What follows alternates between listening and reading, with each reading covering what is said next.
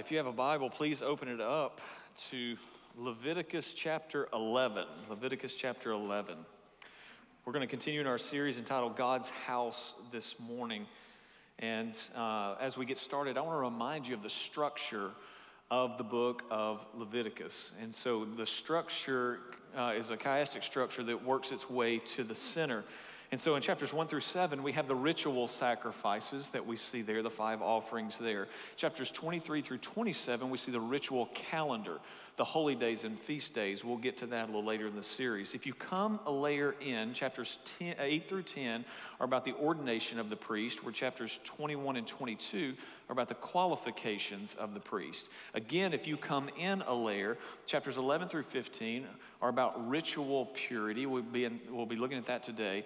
And then also chapters 18 through 20 are about moral purity. We will be looking at that as well today. And then right at the very center of the book is chapter 16 and 17, which is the Day of Atonement, which means at the very center of Leviticus and at the very center of the Pentateuch, we see this most important and holy day where the sins of the people are forgiven for 1 year, where God provides a way for sins to be washed away, albeit temporary, but it's pointing toward the atonement that is to come in Christ. Today, I want to talk about the purity chapters, both in Leviticus 11 through 15 and then 18 through 20. And if you just did a read through Leviticus 11 through 20 without understanding the context of Leviticus 11 through 20, you would probably be wondering why in the world this is in the Bible.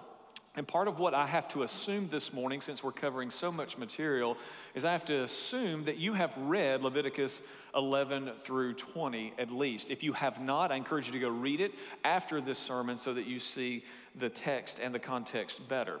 In chapters 11 through 15, there's a lot of laws around physical health, the physical health of the people, such laws as dietary laws or women's reproductive body fluids or sanitary laws. And all of this we see captured there. In 18 through 20, we see laws around the relational, moral, and spiritual health of the people. And there's actually a tone change that we will see in dealing with these two. But the first thing I want to point out is that God is the one who instituted these laws. If you go to Leviticus chapter 11, you start in verse 1, it plainly says, "The Lord spoke to Moses and Aaron, saying to them, speak to the people of Israel, saying, these are the living things that you may eat among all the animals that are on the earth." And so right here we see God give the directive to Moses and Aaron about all of these things that he is instructing them. We actually see it at the beginning of chapter 12 as well, chapter 13, and as it moves through. Now, the reason, though, why I think these laws are important and why God gave them, the purpose, the why behind them, I think to understand that, you have to go to Deuteronomy 28. In Deuteronomy 28, if you would please turn there, the words won't appear on the screen. Deuteronomy 28, starting in verse 1, it says something very, very important to the people as they are on their way to the promised land.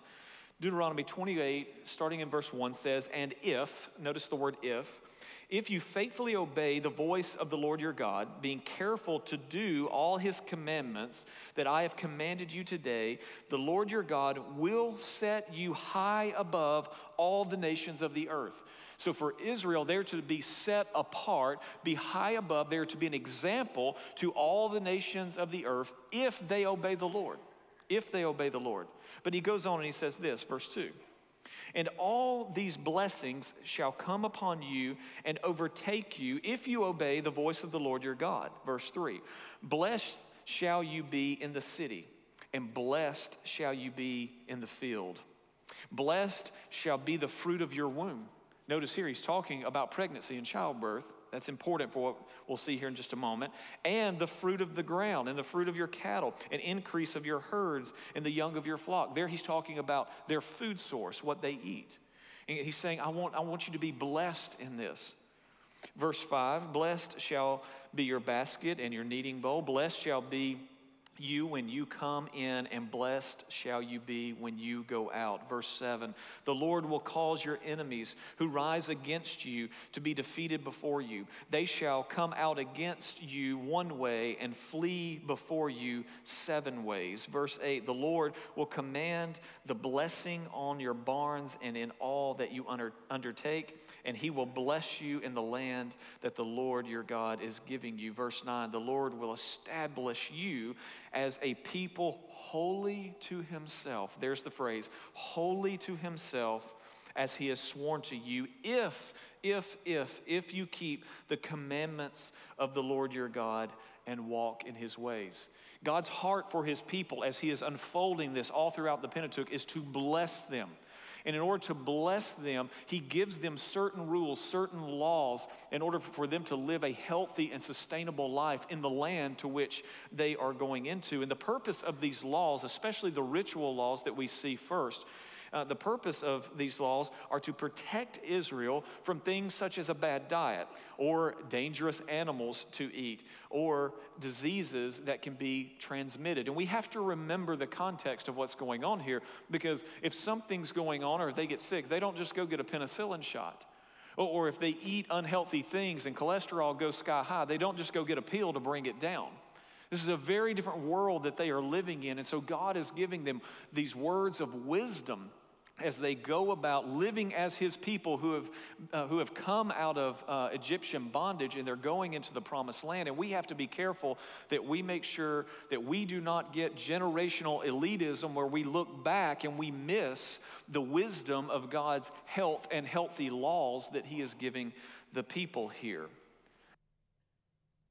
The first section that we see in chapter 11 of Leviticus has to do, again, with the dietary laws. And again, I'm going to leave you to read that. And here we see the distinction between clean and unclean animals. And the clean animals are the ones that are ruminant animals that graze, such as cows and sheep and deer. The whole point behind this is that they have a digestive tract that is designed to turn grass, which we cannot digest, into meat, which we can digest. And then we also see laws around fish, such as the fish have to have fins and scales, which really makes Thursday night's catfish dinner awkward. But anyway,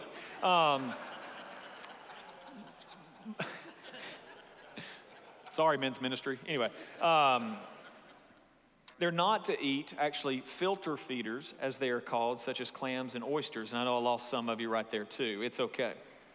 But again, remember, God is establishing something here that is very, very important. The biggest thing that we see is the consumption of blood. We see it in Leviticus 3:17 and in other places.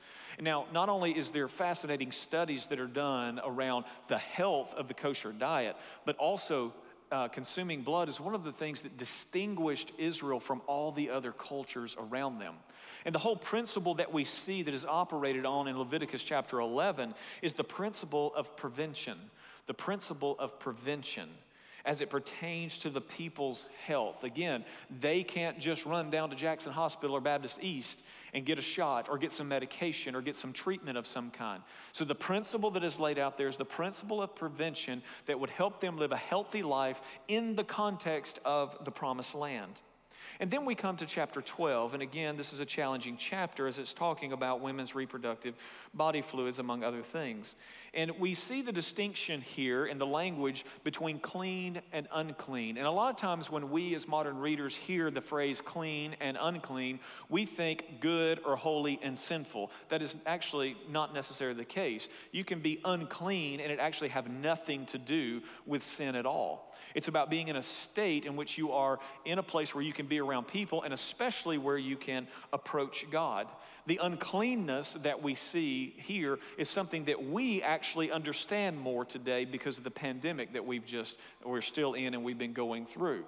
We understand the idea now for the first time, probably some of us in our lives, the idea of quarantining for safety, not just your safety, but the safety of others. But we see this play out for the safety of the mother and the child, in particular in Leviticus chapter 12. Just like today, whenever a child is born, many times the parents don't just take that child to church and just let everybody hold that new baby right off the bat, right? So we still have some of that in play today. But again, it's about the safety of the mother and child and the law of prevention here, preventing sickness in that culture. It was in the mid-1800s when Ignaz Semmelweis found that childbirth fever could be prevented if those who were helping birth the child would simply wash their hands. That was the 1800s. He was called the savior of mothers and the father of infection control. Because up until that point, it was not a common practice to wash your hands often. So whenever you read the Levitical law, especially around purity and ritual purity, you see a lot of washing that is to be done. And again, this was for the protection of the people. We see things such as circumcision. A male child was to be circumcised on the 8th day. And we say, why the 8th day? Well, it took 7 days for vitamin K to build up in a child's body so that they would not bleed out whenever they were circumcised. Nowadays, whenever a child is born, a male child, to be circumcised, they just give them a vitamin K shot. Again, didn't have that in that day. The categories, though, I want to go back to this, of clean and unclean that we see here are not just positive or negative or good or bad, but they are about preventative safety. Now, as time passed, both in Israel all the way up into Jesus' day and then beyond in Jesus' day, we see the religious elite use these categories of clean and unclean really to oppress people and to keep certain people groups or certain types of people from doing things or being a part of temple life and worship there. But the abuse of that is what it is. The original intent of this was a way for the people to live safely in their culture, in their day, with the resources that they had. As we come to chapters 11 through 15, here we see sanitary laws around skin disease and practical ways in reducing the spread of that. And again, there are a lot of laws here that deal with skin disease that could be transferable to other people. Many times you see everybody just kind of lumps this into the category of leprosy, although not all of it was leprosy. But yet again, we see in chapter 13 something that we understand a little more differently now. Because the chief principle that we see here in preventing disease from spreading from person to person in that culture, the chief principle was until you receive a diagnosis, you quarantine. You quarantine for the safety of you and the safety of others in order to prevent the spreading of disease. There's practical advice throughout here and all throughout the Pentateuch. You go to Deuteronomy 23, 9 through 14 and other places like that, and you'll see things like whenever there is human waste, you should take that outside the camp. It should be buried away from people in the ground. Leviticus 15, it also talks a lot about proper bathing practices, especially around human intimacy. And we all know the diseases that are spread around human intimacy all around the world, even to this day. Again, the advice that is given here is highly practical. God has given them advice, given them laws to help them understand the principle of prevention as they are living as a holy people set apart for Him and as they are on their way into the promised land. So whenever you're reading Leviticus 11 through 15, remember that it is about safety and the safety of the whole person. God is concerned about us, not just spiritually, but He's also concerned about our body and our mind and how we live in the world where He has placed us. As Acts 17 tells us that God determines the times and places in which people live. And He is concerned about the whole person, no matter their context or culture. Now, when we come to chapters 18 through 20, there is a shift that we see take place here. And the shift here is around the moral or relational purity laws. And if you turn over to Leviticus 18, I want you to see the context of what God is saying here through Moses to the people. In Leviticus 18, this famous chapter about sexual relations and many variations of that, it begins in verse 1, and it says, "And the Lord spoke to Moses, saying, Speak to the people of Israel and say to them, I am the Lord your God." Verse 3, "You shall not do as they did in the land of Egypt." Notice that. Where did they just come from? Egypt. So the first thing he says here is, you shall not do as they do in the land of Egypt, where you lived, and you shall not do as they do in the land of Canaan, to which I am bringing you. You shall not walk in their statutes. So notice the context here of what he's saying. He's saying, when he gives this chapter that we all know around sexual relations of different kinds, he says to him, the context here is you shall not do as they did in the land of Egypt, which you just saw, you just lived in for 400 years. And you shall not do in the land of Canaan, which you were going into, and you're going to see another example of how to live and how human intimacy plays out in the land of Canaan. You shall not do as they do either. And if you go to the very last verse of the chapter, verse 30 in chapter 18, he tells them again, you shall keep my charge and never practice any of these abominable customs. Notice they're customs of the Egyptians that were practiced before you, pointing back again to the Egyptians. And so the context of what he is talking about here, what Moses is talking about, when it comes to the moral laws, particularly around sexuality, the context of that is a direct critique of the Egyptian culture that they had been living in and the Canaanite culture to which they were going into. This is the context of him giving these laws in this place. Because Israel is to live a different kind of life. They are to be a different kind of people. And the chief way that they were, visible way that they were to be a different kind of people had to do with the issue of family. You see, the guiding principle that we see throughout the moral and relational laws of the Old Testament, the guiding principle goes all the way back to Genesis 1 and 2, and it is one man, one woman. That is the context. And if they would just live into that, it would make Israel stand out among all the other cultures around them. But again, the context of Leviticus 18 is God is telling the people, you know what it was like in Egypt. And I'm telling you what it's going to be like in Canaan. And you are to be different. You are to live different kinds of lives. And so Leviticus 18 actually exposes all the multiple ways in which we break down the family unit of one male, one female. And it gives all the examples of how we break away from that foundation. It's Paul who pulls on the ethic of Leviticus 18 whenever he's talking to the church in Corinth in 1 Corinthians chapter 6.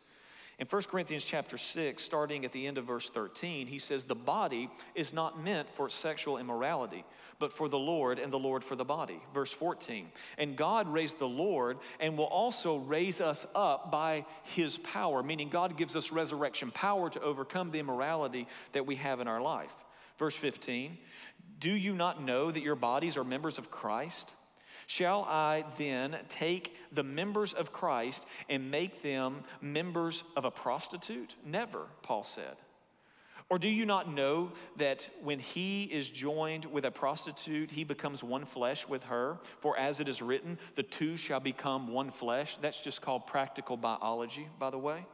The two shall be called one flesh, but he who is joined to the Lord becomes one in spirit with him. Verse 18, flee from sexual immorality. Every other sin a person commits is outside the body, but sexual immorality, or the sexually immoral person, sins against his own body. And then in verse 19, that famous verse that we like to quote, or do you not know that your body is the temple of the Holy Spirit who is within you?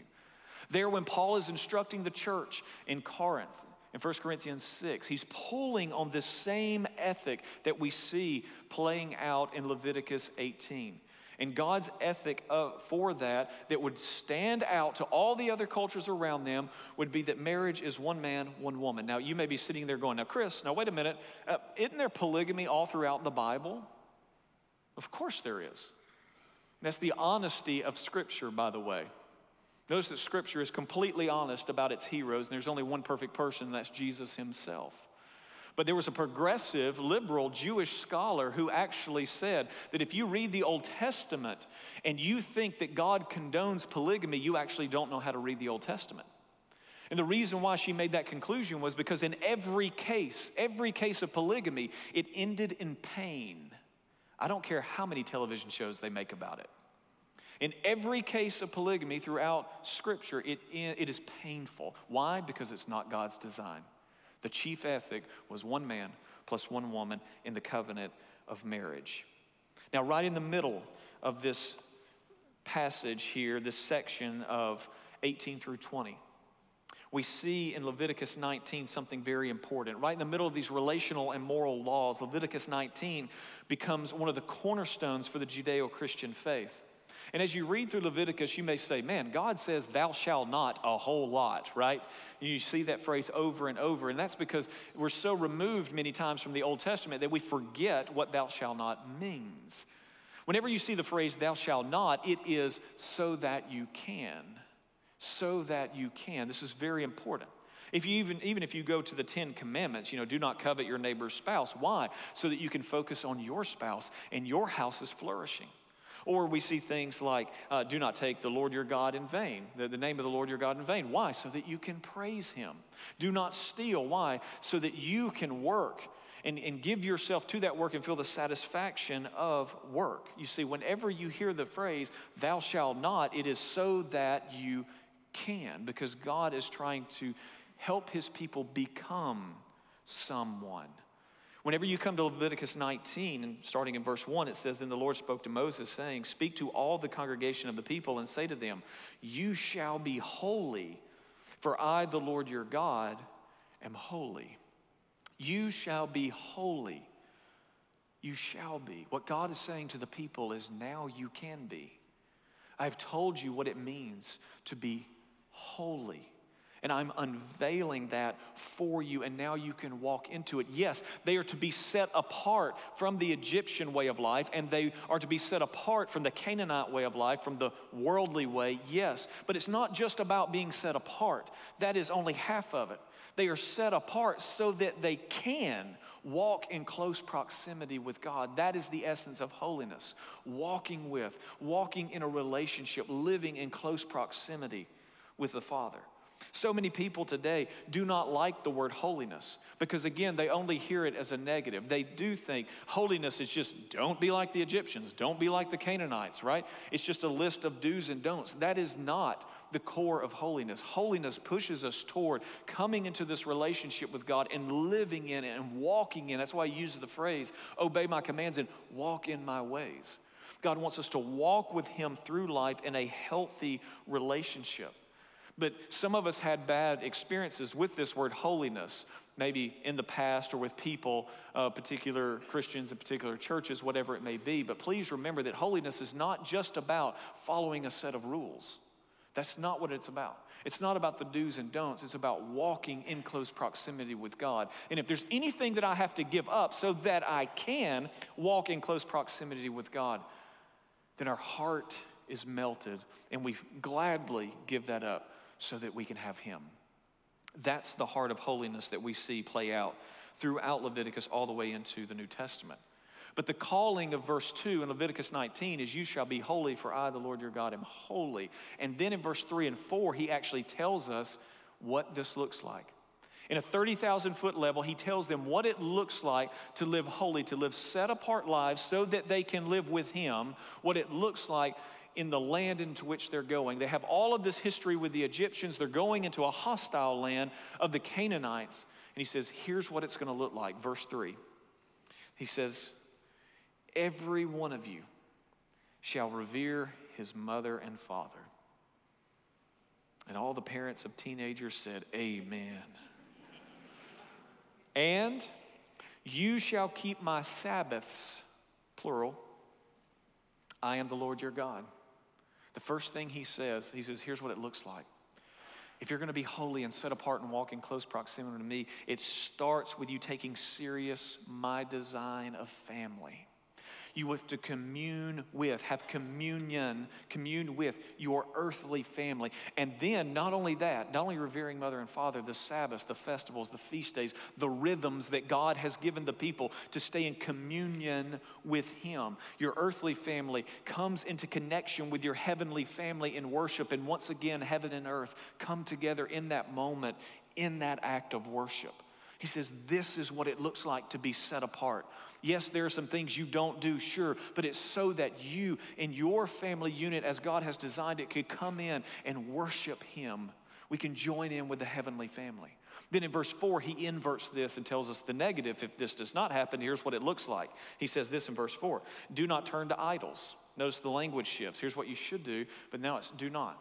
Do not turn to idols and or make for yourselves any god cast of metal. I am the Lord your God. You say idols, God cast of metal, isn't that the same thing? No, look what he's doing. He's pairing revere your mother and father with idols. And he's pairing Sabbaths with make other gods. Notice, he flips it. And whenever he's talking about idols here, he's talking about our personal, cultural definitions that we have of family and how we redefine that. He says, don't make an idol out of an alternate family. And he's pointing back to the Egyptian experience in that moment. He's pointing back to the Egyptian experience of their past. And then he says, don't make any other gods cast of metal.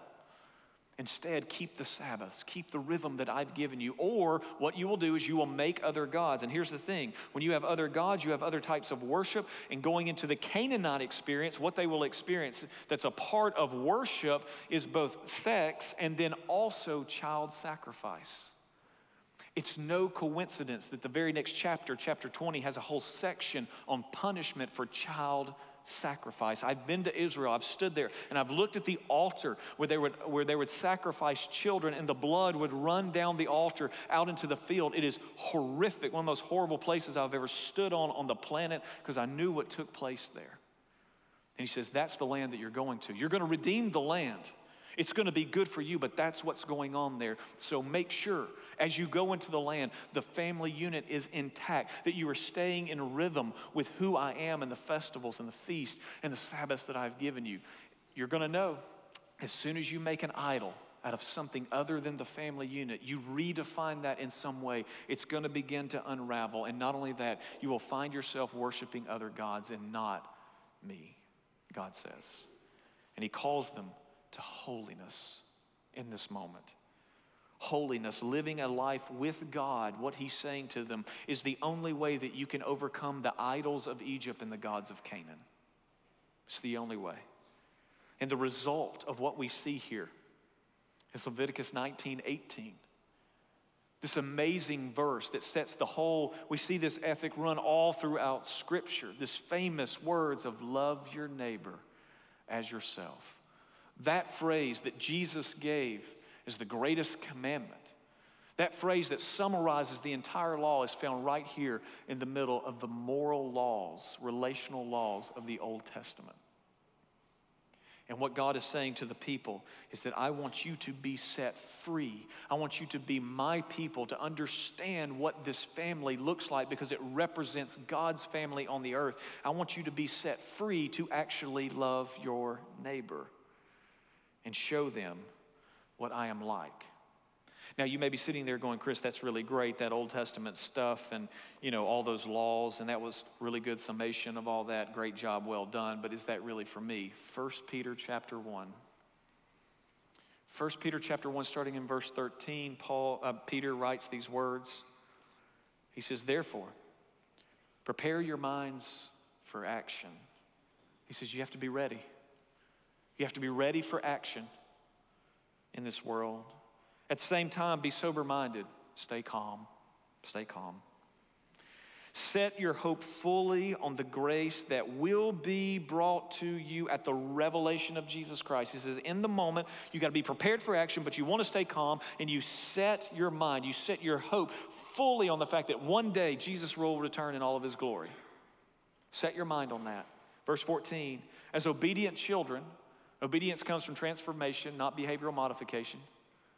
So, as transformed, obedient children, do not be conformed to the passions of your former ignorance.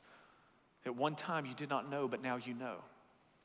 But as he who called you is holy, you also be holy in all your conduct. He's saying this to the church that is being persecuted, very hostile situation that they are in. Verse 16, since it is written, you shall be holy, for I am holy. Where did he get that? Where did Peter get that whole idea? It's a quote from the Old Testament. From the moral laws of the Old Testament. We are to live differently. And what was true for the ancient people of Israel was true in the first century as the Christians were beginning to evangelize the world now that they've been empowered by the Holy Spirit, which means it's also true for us today. The call is to be holy. And the call to be holy means you are set apart for a close walk with God. And the world is watching, and when they see it, it is a testimony to Him. That's why we also see in Scripture, Peter writes that we are a peculiar people. There are ways in which we live in this world that are not of the world. It's very different. But if we too are not going to be succumbed to the idols of Egypt or the gods of Canaan, we too have to once again hear this call to be holy. When I say holy, you may hear perfect. I'm not perfect. You're not perfect. But it's the right now, present tense call that God is ringing out all throughout the earth for His people to rise up, be set apart so that they can walk closely with Him once again. And that call is for each and every one of us. And even if you're sitting here today and you feel like you've blown it, either you've blown it in how you've lived your life, you've blown it with the ideology that you've been drinking from, or maybe you just thought you never had a chance. I'm here to say the same call to holiness is for you, because you are set apart for a close walk with Him. And the question is, will you answer that call? As Jared ascends the Babylonian ziggurat to the keyboard, would you bow your head where you are?